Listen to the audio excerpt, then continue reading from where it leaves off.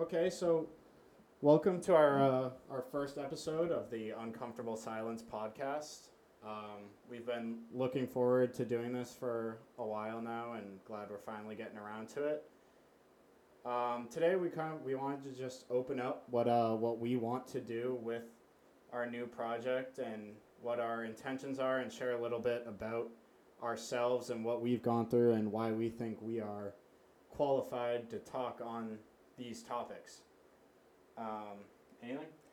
Yeah, so I'm Mark Champagne. I'm Quentin's father, and we come at this topic from different angles and what we experienced. Quentin as a young man, and I as a husband and father, and as an adult, but certainly vulnerable to many, many pitfalls that come with dealing with people with illness or mental illness. And we hope that by sharing our experience that people out there, you're not alone, whether it's your children and yourself as advocates or as people experience this. So today's the start of this, and we hope it's helpful to many people. Yeah, and what my goal with this is to try and reach any kids or even adults maybe that are unsure with their kids, but any kids that are going through depression, anxiety, anything like that, to know that it's never worth even wanting to take your own life, but let alone taking your own life, because this world has so much more to give, and suicide will never be the answer, and it's an ongoing problem in the country, and I think one that we can have a real big impact on just by sharing our own experiences. So I'd say around 14 it started to heat up for me when mom was diagnosed with dementia. I think I was 14, so 6 years ago. Yeah, we at first didn't know what was wrong with Cindy. We thought because she had 3 strains of Lyme disease that it was something that would be cured. We had a great doctor, so we were getting help with treatment of Lyme. And we started seeing signs, though, when Quentin was much younger. I know as a husband, I wasn't very good at handling what I perceived to be a lack of interest in other things, but obviously later we found out more about that. And that's something that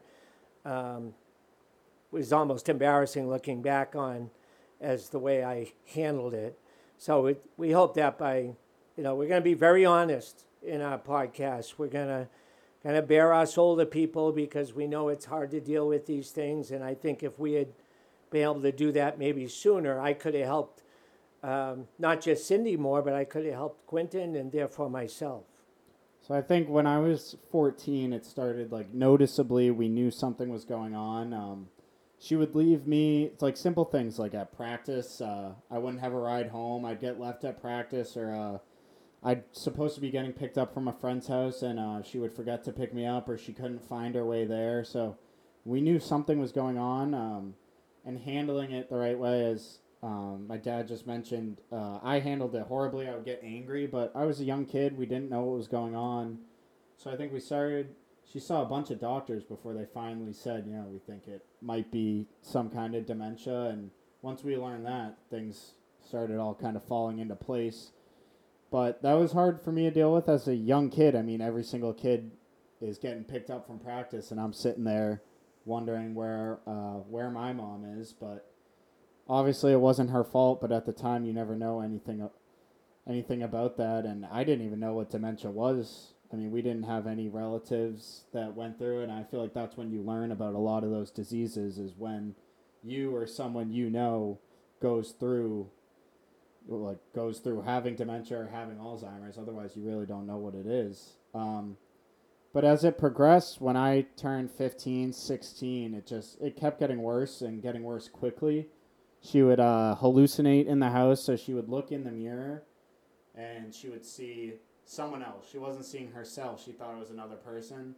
So she would stand in front of the mirror and talk to it we watched it go on for hours, just having a conversation with a person, and we didn't know what was going on. Or she would sit at the computer and she thought she'd be talking to people, but the computer wouldn't even be on. So it was a lot of, I guess weird would be the way to describe it. A lot of weird stuff that as a 15, 16-year-old kid you're being asked to handle and being asked to understand. and there's no understanding that at that age until you go through it. So I think that's probably what was hardest on me was I was trying to understand it, but you can't understand that. We went. Quentin mentioned doctors, and you know, we won't try to play doctors on this topic. We're just talking from our viewpoint. But I can say that we had one general practitioner. Cindy came home one day and said that the doctor thought it was menopause. And that's when I started going to appointments because, not that I have a full understanding of that either, but I knew we were viewing and seeing many things that we knew didn't really fit the menopause conversation. So doctors, as well-intentioned as they are, as capable and so on, I still think dementia is something that's kind of a new frontier, a lot like Lyme disease, which we don't know if that's what caused Cindy's dementia. But I think like I said earlier, we had a great doctor with the Lyme once we uncovered that's what it was. And even trying to share information with Quentin at his young age, and it didn't really give him a good explanation for what we were seeing at home. The looking in the mirror, that was Anna. That was a second person that my wife would actually talk to in the microwave glass, a mirror in the bathroom, or a car glass. She would actually think someone was in her car at times and so on. So as absurd as these things can sound, and they did to us when we were watching them, it was real. And once we identified or were told more about what was going on, I think we found we were able to put it in a box better. And Quentin did a good job of, when Cindy would talk to furniture, we would try to find humor, play along with it, instead of me being the bad spouse being confrontational with it. But there was, in every situation is different. But our biggest challenge, or for me as an adult, was the embarrassment. Was I, a bad spouse? Or our neighbor one day called because she was helping Cindy look for knives in the bushes, and we realized that there were a lot more things going on than we were capable of handling. But we took videos so I could show the doctor, and it was quite a ride. But I think Quentin, a very emotional ride that he can speak to better. And even as a young guy, watching his parents argue over things that probably didn't make sense to him, and because they didn't make sense to me. So. Yeah, so when I was 15, I mean, obviously a lot of stuff going on, a lot of stuff to process, almost impossible to process, but when I was 15, I just fell into like a really, really dark state, almost, I would call it. I just felt like the world it sucked. There's no other way really to put it. Every day I'd wake up, I'd feel awful. I'd go to school. I had unreal friends in school, just great people, but I would not want to spend time with them. They would piss me off. They'd say something, and I hated being at school. I'd go to basketball, which at that time basketball was one of my favorite hobbies, and I would hate being at basketball. And as it went on more and more, I just realized I stopped liking doing everything that I once used to like to do. I loved hanging out with my friends. I loved playing basketball, and those things just became something that felt like more of a hassle than it did a hobby. So when I was 15, probably going on 16, I started napping a real lot. I'd lock myself in my room. I'd sleep all day because I felt like that was a better alternative than being awake, just because of how much pain I was in mentally. I would try to sleep as much as I could, because when I was sleeping, I couldn't feel any of the pain that came with what we learned to be depression. So when I was 15, we weren't that close yet. I mean, it's hard to be close with an older man when you're 15 years old. There's a lot of stuff that goes into that, but through this experience, we got a lot closer. And when people ask what our relationship is like now, I say that it's more of like a brother type relationship than it is a father son, which is really, it's special now. But before that, it was you would work a lot all day and then you would coach basketball at night. So during the winter, I mean, I was just home with dealing with my mother who was really sick most of the time, and it was a very hard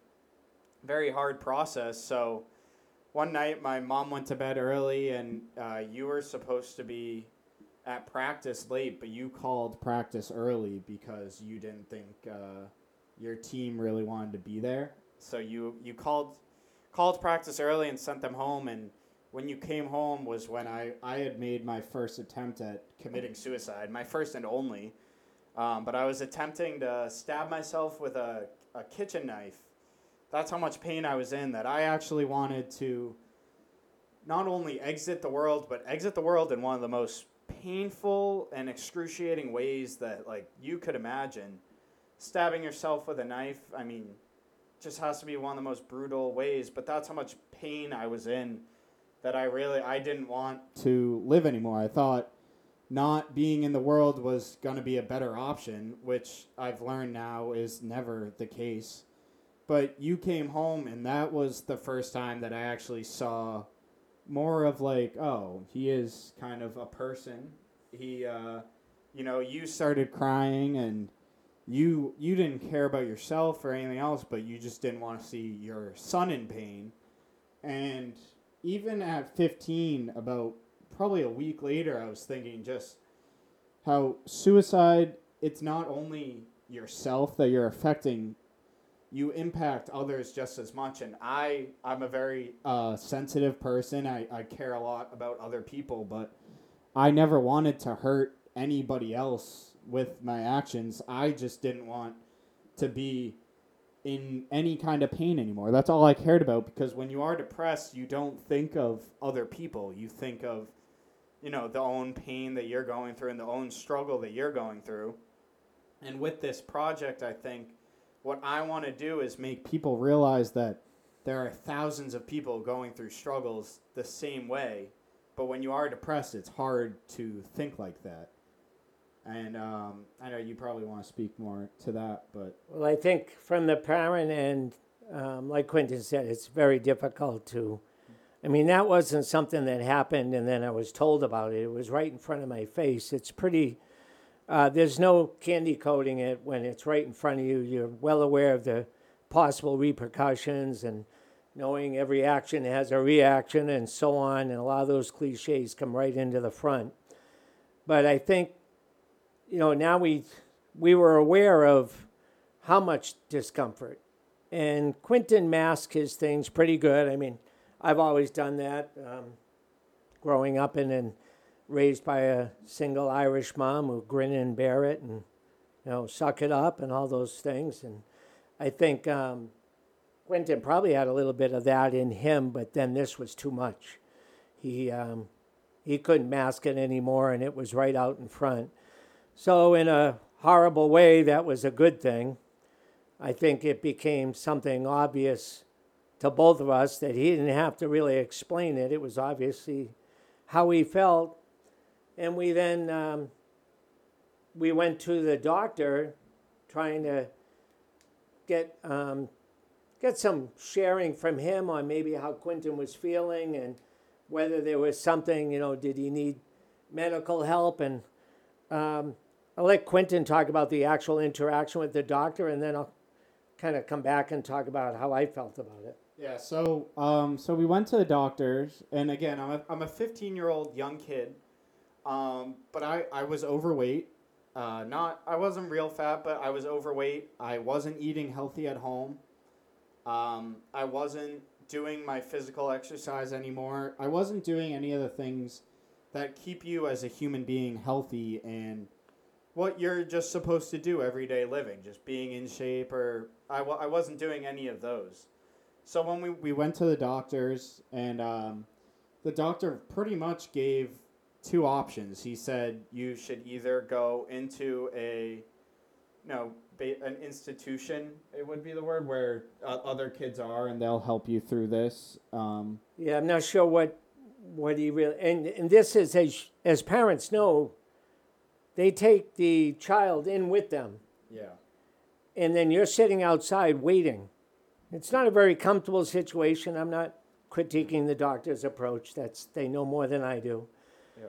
But and then the other option. Yeah. Quentin. So it was two options. It was either you go into a place where a bunch of kids are feeling the same way and doctors are there and they'll help you through it, or it was you get to stay at home and we'll put you on medication. So we chose the medication route, which, to me, the medications had horrible side effects on me. I was not feeling like a regular person anymore once I was taking them, and it was an awful experience for me. I'm sure for a lot of people that the medication is an answer and does help them, but for me, it wasn't the answer. And the problem I had with just being put on medication with really no other conversation was there was no conversation about like, hey, like, how are you eating when you're at home? Like, do you eat healthy, or do you wake up and eat a couple donuts every day? Because if you wake up and if you eat a donut, you're going to feel worse than if you woke up and ate a good healthy breakfast. You're going to feel worse at the time. So there was no conversation about nutrition. There was no conversation about my physical fitness. There was no conversation like, hey, are you doing any type of breathing exercises? Are you doing anything that would help you just clear your mind? Do you sit and think? There was none of that. It was immediately, I think you should be on medication, which for me, it wasn't the answer. And now as I've grown up and gone through it, as I get more and more into physical fitness and nutrition, I realize that there's so much that goes into your mental health that is beyond just your brain. It's the videos that you watch, it's what you eat, it's how you work out, it's how you sleep, what time you get up in the morning, what time you go to bed, how much you use your phone and social media, which those are all topics I think we hope to talk about more and what we've learned with them. But there was no conversation about any of that. I would stay up every night on my phone till 3 a.m. because it was just I wasn't thinking, and it was something better than going outside and seeing my mom, who was very sick. So, but there was no conversation about any of that. The first thing was just go to drugs, and for me, it had a horrible impact, and that was my main problem with it. Just the lack of conversation about any other options other than you have to go somewhere away from home or you have to take drugs. And again, we're not speaking for anyone else, but as someone myself that grew up never taking anything, and my mom's a nurse. She was a nurse, but we never took anything. And I'm not saying medications aren't great for some people, but we had an interesting moment where I took Quentin out of school for a couple of days, and he went with me to Florida. We were driving my elderly friend home, so we stayed there with him for a couple of days, and I was laughing the whole time, and Quentin was having a great time. Alan's very close to us both, he was. And I realized that Quentin, like many people, he had a really hard stuff going on in his life, and that the things that were happening were depressing. They were very depressing. And it was very hard to get up off the couch. And for me, I slept on the couch or in the hallway for 7 years, worried about Cindy running here or there. That was depressing. But for a young guy to go through that, and then so on our Florida trip, we realized that we had to find ways to make the day better. And I think that was the new approach for us. All the things that Quentin already mentioned with eating, exercise, but also attitude from his dad toward his sick mom, setting a better example of taking care of his mom. And it became, I think, a situation we were going to learn from more than we were going to allow it to beat us. And I think that was important. Yeah, so I started learning more about all that stuff about physical health and nutrition, and I started doing really well. After that, I said I don't want to be on medication. I want to feel good, and so fast forward a year, and I'm doing really well. We had changed schools to try and get me out of the house a little bit more because my mom was getting more care in the home, and there was a lot of stuff going on. So we thought maybe a change of scenery would help a lot, and I think we could both agree now that that was probably the best thing that we did was getting me out of the house as much as we could. And I was doing really well. I was doing much better. I got into shape. I was really skinny compared to what I used to be, and I was doing well. And then the whole COVID thing hit, which was just when you're already someone that like battles with mental challenges, and then you throw in something like you can't leave your house for a couple weeks, and you have that challenge going on at home. I mean, it's the most challenging thing. You're just around the clock watching basically taking care of a sick woman when you're not doctors.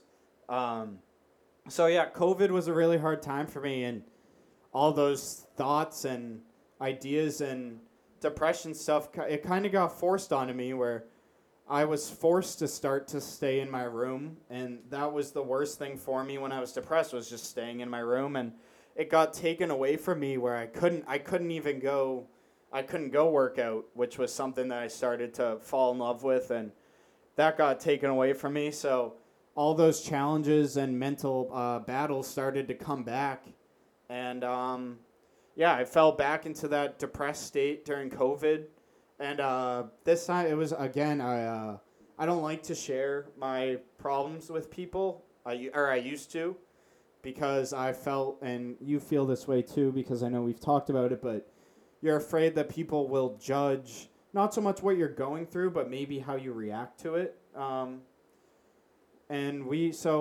learned that by opening up, it actually makes it way easier. So during COVID, I reconnected with my friends from home, who are, again, just outstanding kids. You've known all of them since we were young. I mean, the group of families, it doesn't get much better than the friends I have from home. So it was one night I texted my coworker, now works with us, Paul. I texted him on his birthday. I just said, "Hey man, happy birthday, thinking of you." And I was just sitting in my room, and I was thinking of him. We were really good friends when we were younger. We kind of lost touch just because of switching schools. And he added me back into a group chat that all my friends were in, and he said, "I'm gonna add you back into this so that when we hang out, when all this COVID stuff's over, you come and hang out with us because we all miss you. We talk about you a lot." And I was like, okay. In my head, I was like, I'm not gonna go hang out with them, or I was like, I wasn't really feeling it, but I was like, all right, I'll bite. And this group chat of just guys, saying goofy things or talking during COVID is actually what got me through COVID, because I was able to just talk to my friends 24/7. And I guess that's the positive side of social media, that this group chat was my outlet to everything else going on at home. So I was texting these guys one day, and they hadn't seen me in a couple years, and they didn't know anything of that was going on with my mom. But my mom loved these kids growing up. I mean, I can't say how great of kids my mom just loved who they were, and she loved being around them. So I figured I texted one day. I was like, you know what, these guys deserve to know what's going on with her and what's going on at home. And I texted them one day. I just said, hey, my mom's really sick. She's got dementia.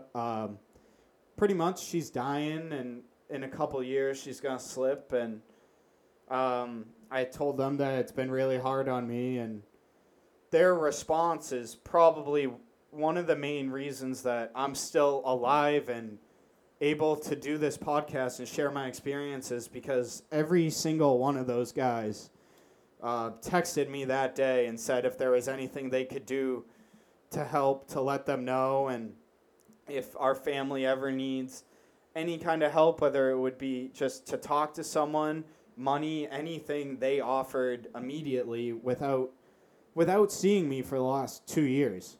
So that said a lot about who they were. But what I really learned from that was that if you have good people in your life and you're willing to share about what's going on, people will understand and they will try and offer to help. And there was no negative impact of me telling them what was going on. I only saw positive things from sharing what had been taking place. So I'm really grateful for those guys, and those are all my best friends today, and they'll know who they are listening to this. But those guys, yeah, they saved me just from being themselves, and what really saved me was being able to open up about it and just send that text. Yeah, it was kind of a secret in our house for a long time, other than our neighbors and we have wonderful neighbors. But there was a lot of angels on our path that Quentin had his group, as he spoke to, and I remember we were meeting a friend of mine, good friend. We were meeting him at a restaurant, and Cindy was coming in a different car, and I had been telling him kind of bits and pieces about what was going on, and everyone kind of, oh no, it's not bad, the Lyme disease. And so you almost have to make that decision. You're either going to share more or you're going to shut down a little bit because they're not really hearing you. And these are good people, good friends. And so as an adult, you have your group too. And we met them at a restaurant. They were watching their son play tennis somewhere, and Cindy came in, and she was 20 minutes late, and Cindy was extremely bright. So we knew something was going on with Cindy when, she couldn't find her way somewhere, or even staring at the computer. She's an IT person who, nothing but straight A's, the type of person that really bothered me, saying they think they did really bad on a test and probably got one wrong, since I wasn't that type of student. But we meet at the restaurant. She can't remember her daughter's age when my friend asked. She had trouble reading the menu. And that was the day that my friend realized, shit, there's a lot more going on here. I didn't realize. And then they'd talk about Quentin different. They'd say, well, now they wanted to know more. They wanted to find out. So how does he possibly handle that? So in the same way, Quentin opening up to his friends, and young people are just great with being empathetic, and they are good parents. And I didn't know a lot of their parents other than waving to them at a sports game as kids or when the kids were young. But this opened the door for my friends too, and we are very fortunate. And a lot of Quentin's friends' parents really looked out, communicated with me, and walked that line of not being intrusive, but really offering their help if needed. We were part of a lacrosse group that the parents were really, really great. The one story I'll tell about them is I think Quentin went from Maryland to and I might be getting the cities mixed up. Philadelphia, I think. And I got a call. Our friend was taking care of Cindy. She ran off. She got scared and ran off, was hearing voices. And I had to go home from Philadelphia. I left, and all those people stepped up. And we're always forever grateful to what those people did. Yeah, so when I was 17 now, 18, going the end of high school, we went back midway through my senior year of high school. We went back after not being in school for about half a year, or maybe a year with COVID. We went back, so I got half my senior year. We went back to school. And with maybe a month left of school, my mother got put into hospice care. Does that sound right? A month left, I'd say. Yeah. Yeah. She had been in a nursing home. Yeah. I'm sorry, she had been in the hospital for over a year at Norwood Hospital and then in a nursing home. Yeah. So she was in a nursing home for my whole junior year of high school. Should have probably said that first, but so my senior year, towards the end of it, with about a month left, she got put into hospice care, which that was basically, it was the end. They were keeping her alive a little bit, right? They were keeping her going. She was going through the hospice experience. She actually, I won't say the words right, so I won't try, but no, they were, we were letting her go. And to Quentin's credit, he visited her, I think it was on Mother's Day. Yeah. I visited her 2 times in the last month, but she was in hospice care, and I was actually I don't know, they might have let me graduate anyways because of how COVID was, but I was bombing just about every single class in school just because of how much was going on at home and how challenging it was, and the last thing on my mind was school. But again, I have a lot of pride as a person. I do take pride in just about anything I do. If I'm gonna do something, I want to do really well in it. But school was the last thing that I was thinking about. But my pride got in the way. I didn't want to tell anybody what was going on. So I basically just became okay with the fact that I might be forced to stay in high school. I was okay with it because that was the least of my worries going on in life. But my dad decided, and maybe you can talk to why you decided to do it, but my dad decided to send an email to my guidance counselor and my principal at Bridgewater Raynham High School, who were both outstanding, and the head of guidance was outstanding and extremely helpful the last month. But he decided to send an email just telling them, hey, Quentin's mom got put into hospice care. Any day, we wouldn't be surprised if we get a phone call saying that she's gone.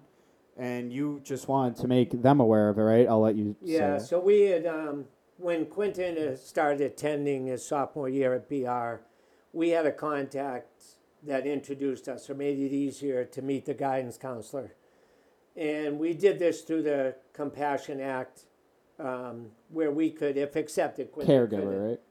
No, the Compassion Act in Massachusetts, and as long as Quentin was accepted, he could attend that high school. And they were more than welcoming, and Mrs. Dooley was great. And Quentin was always honest at home he was really struggling with different things. It wasn't a secret. He and I had learned to kind of put the crap on the table and deal with it. But outside the walls, it was still very hard. So I reached out to the guidance department and I copied the principal. Like Quentin said, they're just outstanding people. And that kind of made a bridge with their guidance and the teachers. I'd say the teachers were 100% helpful, empathetic, and I think it took a little pressure off Quentin. Yeah, so my guidance counselor called me down one day, and she told me about the email she got. She showed it to me, and so she asked me. She was like, "So what do you want to do?" And I was like, "Well, I don't want to do anything. I'm good." And she was like, "Well, I could email your teachers, telling them, what's going on, and just not telling them to do anything, not telling them to give me an A, not telling them to not give me any homework." But she was like, I can just tell them what's going on or forward them this email. And I was like, no, I'm all set. I don't want any special treatment or anything. I'm all set. So I left her office that day, and she called me down again later on that day. And she kind of talked me into having that email sent to them, and she was as nice as it gets as a person. Mrs. Smith, I can't remember her first name, and Mrs. Dooley talked to me too, and I was like, all right, that's all right. I'll let basically let you send the email. And so she did. She sent it out to all my teachers, and again, it was another example of how opening up can just make everything easier because it completely took the stress of school off of me. I remember I left her office, and one class later, I went into my calculus class with a teacher, Leanne Cooley, who was just the sweetest person. And she, in class, she came over to me and she was like, "Hey, we're all taking a test right now, but I'm gonna give it to you. You can do it or not do it, but I'm not gonna grade it." And I was like, "Well, why not?" And she was like, "I want you to worry about what's going on at home because life is always going to be more important than work or school." And those were pretty much her exact words to me. I might have got one or two things wrong, but that's pretty much what she said to me. And I was like, all right, you know what? I think she's right. What's going on at home is more important than being here in school and taking a test on calculus, which I had no interest in anyways. But so I kind of realized that email was a good thing. And just by opening up again, one weight was already lifted off my shoulders. And after school that day, I went to lacrosse practice, which lacrosse I played only my senior year for the high school, and I absolutely loved it. It was one of the best experiences of my life. And my coach, who was a teacher at the school, Coach Conley, he pulled me out of practice. Not out of practice. He pulled me to the side during a drill. And he was like, "Hey, how you doing?" And I was like, "Yeah, good. How are you?" And he was like, "Oh, I'm good. I was wondering, how's school? What's going on?" And I was like, "Oh, school's good. Everything's good." And he was like, "All right, I'm not gonna make you talk or anything. I just want you to know I got an email today, and I'm always gonna be here. I care about you." And he was like, "All right, get back in the drill." And that was the last we ever spoke of it. We never talked about it ever again. But he just wanted me to know that he was there and he cared. And he was one of the nicest guys. And I never went to him during practice, but in school, I had popped by his class once or twice just saying hi. And the assistant coach I had for class, and he was great too. He had almost the same conversation with me, and he was very helpful with me in class. And those two guys were just so good to me during that time. And it was just by opening up and telling them what was going on. Yeah, I think, as someone that's coached most of my life, to see, we always talk about words like leadership and so on, but to see these people at Quinton's high school, including the athletic director, who was also not intrusive, but looking out for Quinton. And I think that's the best way to say it. He had parents of some of his peer group at school. He developed another friend group. And that support, like even the coach, Quinton coming home and sharing the story with the coach, I never revisited the conversation with the coach because I was confident through Quinton's words that the coach was doing everything he could to make Quinton feel more comfortable.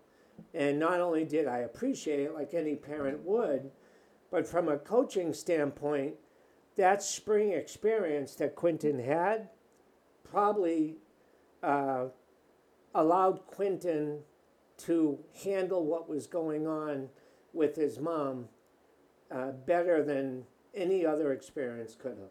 That was really just a great experience. So those coaches were, with the other school people, were certainly angels on our path.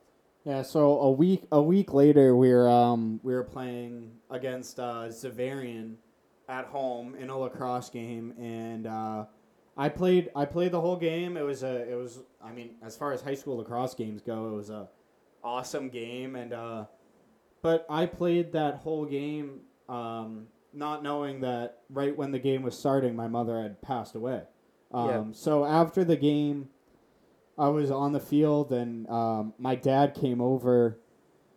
Right after the game, we were getting ready we were going to go in a team huddle and then go home, and my dad came over with a water. It was a hot day, and he came over with a water, and all he said, "Your mom would have loved that game." And I was like, "All right, dude," like that was a little weird, kind of a mood killer, but I had no idea why he was saying that, but I was like, all right, weirdo, see you later. And then when I got home that day was when I walked in and you were in the kitchen again crying. And when I see him crying, it's like, I mean, the first time was weird enough, but then I'm like, all right, now I know something's going on. And he was like, all right, it finally happened. And I was like, what? BR almost beat Zavarian in lacrosse? And he was like, no, your mom passed away. Like about 10 minutes before your lacrosse game started, I got the call, and I didn't want to tell you or anything during the game. And I was like, no, I didn't want to know during the game. But so yeah, it finally happened, and he just told me in the kitchen, and we went our separate ways. And I sat down in my room, and I felt in a weird way, it almost was like a relief off my shoulders because I knew that she wasn't going to be in any more pain or struggling, and she finally would just be able to rest, and now I could also try to move forward. It was like after 4 or 5 years of just watching her go from one of the nicest, most beautiful humans that I've ever met to she was by the end of it she was in a wheelchair. She couldn't walk. She couldn't move at all,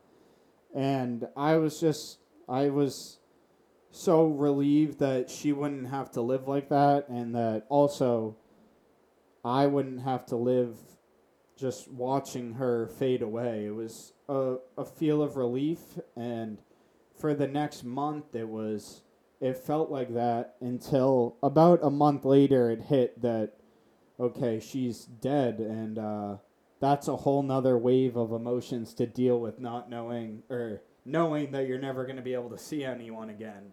Yeah, I think we had, and again, this podcast is to give an adult versus young man's view, no matter what the topic that we're actually specifying.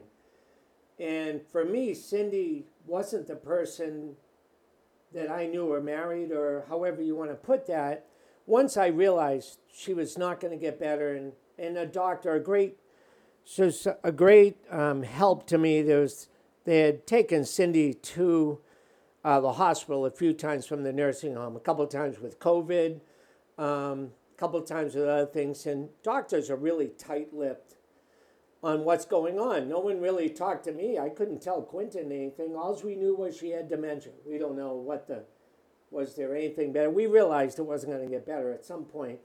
But this doctor from the hospital called me and he said, I want you to prepare yourself and your son that I think she should go into hospice. And this was the first time that we really knew, or it was real, this was not going to get any better. And I really hadn't looked at Cindy for 7, 8 years. I just finally at some point realized this was my responsibility and be a better person and learn how to be a caretaker and watch your son first as the priority first, just worrying about you're always worried about finances, you're always worried about what's going on and making ends meet. We had challenges like that, just like anyone does, but that was when Cindy passed. There was a lot of relief, like there would be for any long illness that you knew there wasn't going to be a happy ending. It wasn't a lack of hope. It wasn't a lack of having a good attitude on our end. It was the reality that I can't, and I still wouldn't be able to know how Quentin's brain processed it, and I think that's what he's dealing with as a young man, or me as an adult. And I had to grow up in a different way. You never stop growing if you're willing to. And Cindy's illness and Quentin's handling of the illness was something I learned how to grow differently, in a different direction than I would have otherwise if this never happened. I wish it never happened. I'm not, Cindy, like Quentin said, was very sweet, had a low expectation for happiness. Loved, like Quentin said, loved watching him and his peer group play sports. Gave her great joy. She took great pride in being a very good student, and then being a good mom and supporting her son. This was a battle for her. This was maybe someday we'll talk more about that. This was not nowhere's Ozzie and Harriet. Our house was certainly not that. I guess that's an old man reference, but people will know what I'm saying.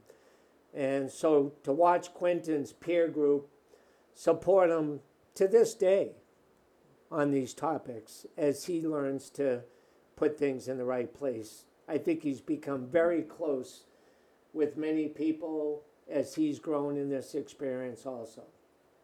Yeah, I mean, with any life challenge that happens, you learn.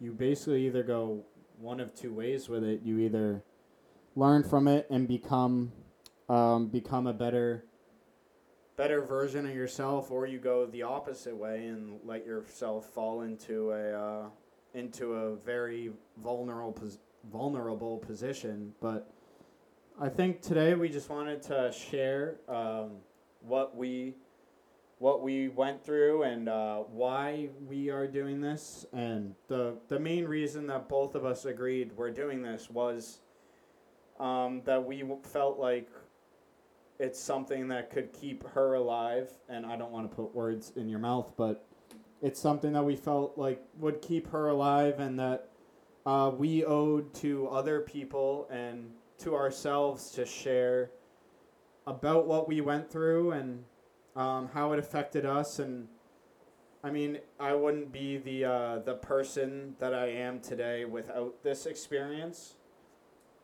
and we wouldn't have the relationship that we do today if it wasn't for this experience. So we hope in the future to talk about more stuff on our life experiences, whether it be me dealing with how social media affected my mental battles, or how since her passing, how that's been a challenge for us and how we've dealt with that. But we hope to talk to a lot of people too that maybe have also had experiences that have changed them, and maybe they haven't shared that with many people. But I think the more that we share our experiences and the more that we talk to one another, the more people will realize that they aren't alone and that everybody's got stuff going on. Just some people choose not to talk about it. But we wanted to take a different spin, I think, on the whole mental health topic. I watch a lot of stuff that goes on with a lot of people are doing stuff for it. And a lot of people talk about how to deal with depression and anxiety once you have it. But a big thing that we've learned is that there's ways to prevent ever having those battles just by being the healthiest version of you that you can be, and eating right, and working out right. And we want to share what we've learned with other people. And we're never going to pretend to be doctors or like we know more than we do, but we will share our opinions and experiences from our challenges. Yeah, the Uncomfortable Silence name that's us. We were quiet. We kept it in the four walls of the house. And until it left the house and we trusted the people that were willing to help us, it remained silent. And like Quentin said, we want to be preemptive to mental illness. We are not afraid to get in the trench to deal with the difficulty or talk to people that it's uncomfortable what they're going through. We want them to know that we won't judge anybody, and we want to treat them like we had so many people help us. So we hope you follow this. This was Quentin's idea on something he wanted to do for the reasons he's mentioned. And I think it'd be great as someone that's dealt with young people for many, many years. I think there's a lot of help to be offered by us and many others. Yeah. So visit, we have our websites, www.theuncomfortablesilence.org. You can read more about us and what we're trying to do with it. We hope to eventually share our story, doing public speaking stuff, and further than just this podcast. But this will probably be posted to just YouTube for the first one, I think, because we're gonna try and get on Spotify and Apple, but there's a lot more barriers that you have to jump through for those than just uploading it on YouTube. So hopefully share this video. We have about 120 followers on Instagram right now. We're hoping to grow that. So this will be on Instagram and YouTube. There will be clips posted. So yeah, thanks for watching if you made it this far, and we'll see you next time with hopefully something more interesting. Thanks.